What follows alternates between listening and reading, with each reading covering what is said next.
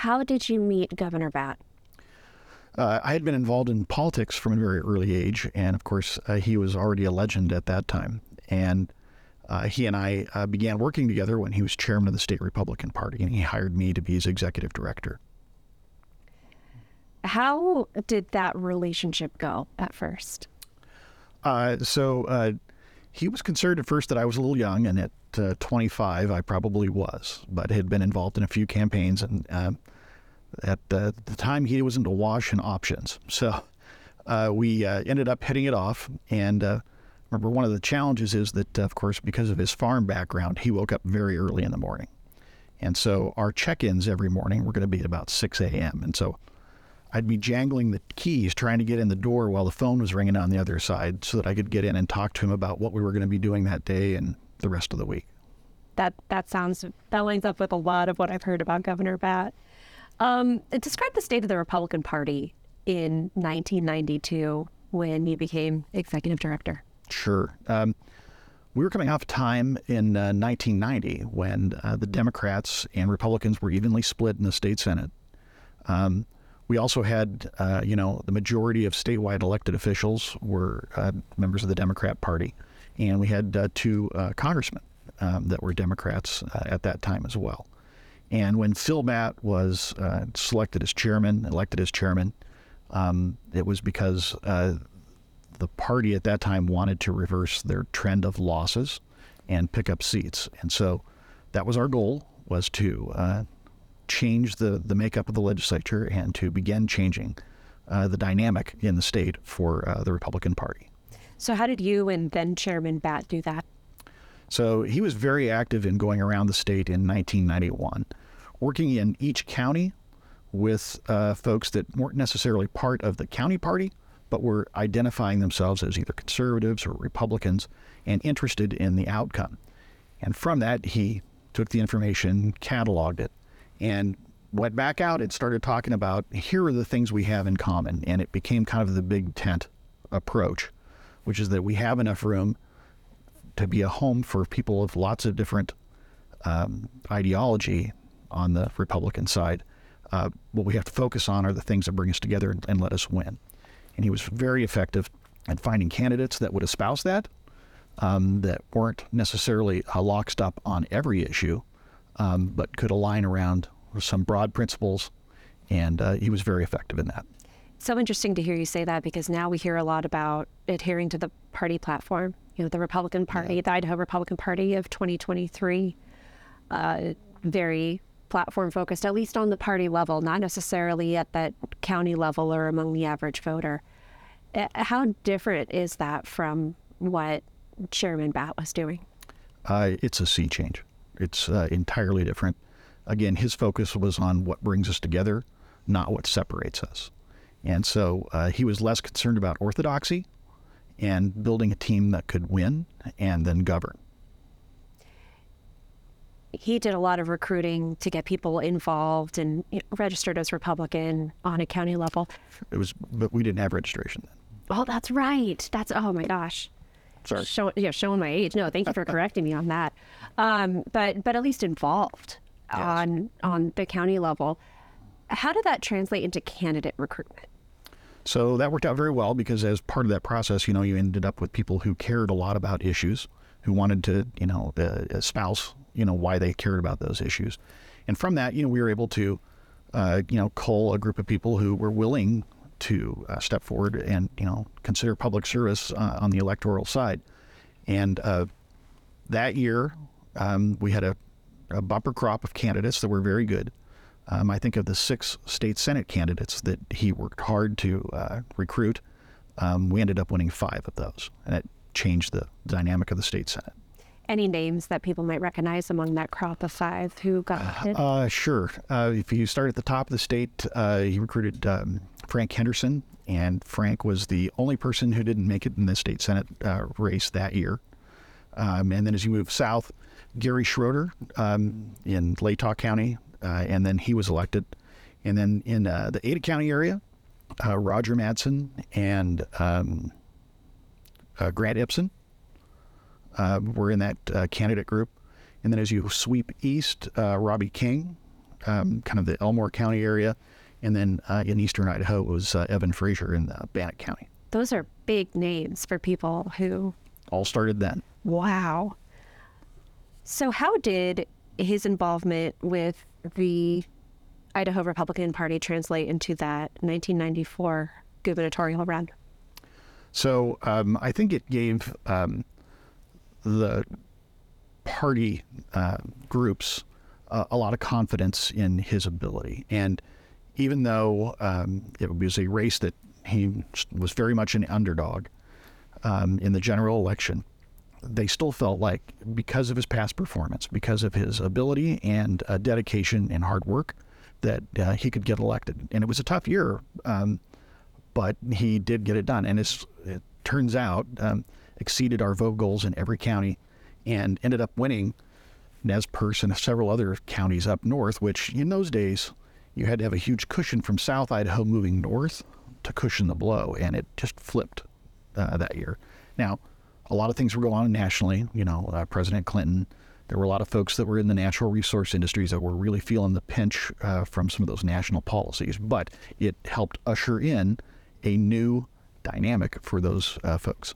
And can you set the stage a little bit for that race? Because it wasn't just that, the Senate had been split before then and that there were so many statewide and congressional officers that were Democratic. We were coming off of 24 years of Democratic governors in Idaho. And there was also a very popular Democratic candidate that year, too, for governor. Yeah, he was the sitting attorney general, a very bright man, well-meaning, and popular, right? As I say, at the beginning of the campaign, we were 36, 38 points down, and had to spend a lot of time looking at our shoes, but then getting out and having to work hard. And Phil was, the happy warrior. He was out there on the campaign trail all the time and started early and worked late. And there were some times we'd send him places and he'd call back and say, "I'm calling from heaven," because he had such a rough airplane, a small airplane ride into Challis or Orofino, which are notoriously difficult fly in and fly out places. But he went anywhere and met with anybody, and he worked really hard to espouse his view of what the state needed in state government. And do you think those visits were what turned the tide in that race against Attorney General Larry Echo Hawk?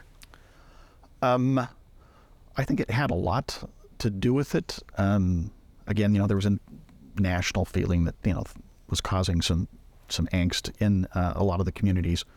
But because he was so far ahead in the polls, I think that his focus on his campaign, they were a little more easygoing, and it wasn't until things got really tight that things changed, and by then it's really hard to kind of correct a slump. But he, again, was a very popular man, a very nice man. Right. So Phil Batt gets elected in 1994. He surprises a lot of pundits, especially nationally. He recruits you to be his chief of staff for his time as governor.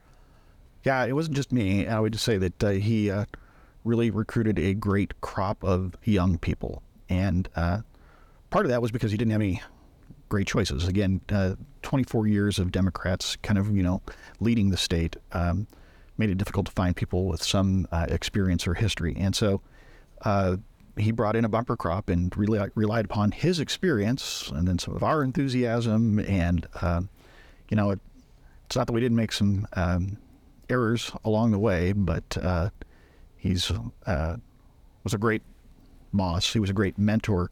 And like I said, gave a lot of people an opportunity. Names that you run into all the time now that started in that crop. What are some of the moments that stand out from his time as governor, public policy-wise, to you? So, there are plenty, and they've been on all the op-ed pieces and some of the editorials and some of the stories. I mean, obviously, the nuclear waste was a huge issue. His work on workers' comp for farm workers, his work with the tribes, developing a sense of trust and an ability to dialogue on issues of importance to both their sovereign nation and our state. But his humanity went beyond just people, right? I mean, he was very instrumental in what some people consider a bad practice. And that was the dog racing that we had up north, and he was very active in shutting that down. Can you describe what he was like as a person? Absolutely. So there's kind of the 4 H's, and the first one was humility. I mean, as a governor, he never acted, very pompous. He wasn't, as concerned about the trappings of the office. One example would be he turned in the Cadillac that had been Governor Anderson's, and he got a Ford Taurus. I would say humor. I mean, he was a witty person, and he tried to look for fun when he could, in terms of drawing out those experiences. And I would say, then he was a little hot-tempered, but it came on fast and left fast. And one of the things I would say about him is that he never felt like he had to be right, and was one of those rare people in politics who, rather than us go, or him shoot a side of the barn and we would go paint a target around it, he's like, look, if I did it wrong, I'm going to say I did it wrong, and we'll start over again. And that's not what you find in most cases. As you look back at your relationship with him, what are you going to miss the most about him? Well, he was a very caring person, and he cared not just about the state and its citizens, but he cared about the people that worked for him. He took an interest in them, encouraged them to do as much as they could, as well as they could. And then I think that what people are going to miss was kind of in this even-handedness. Was he a Republican? Yes. Was he over the top? No. I mean, he worked with Democrats. Some of his best friends were Democrats. And would they disagree on issues? Yeah, but they didn't do it disagreeably. And he just was, more interested in kind of the civic dialogue and the collegiality than he was about, making some partisan points. Public policy aside, what do you think the lasting impacts of his years of public service in Idaho are? What are those lasting impressions from Governor Batt?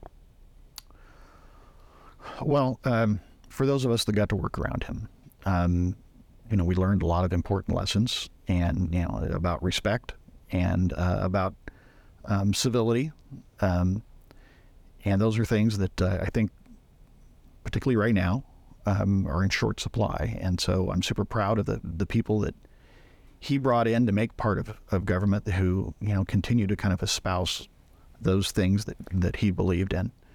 And then outside of the public policy, he was an innovative farmer. He was a talented musician, and he was an incredible writer. And one of the things I think people forget is the poem that he wrote in honor of the deaths of those miners in North Idaho that are etched into the statue, memorial and tribute to them, and a few songs and some other things along the way. But we could use more of him right now and in the future. Jeff Malman, thank you so much for joining us. Thanks for having me.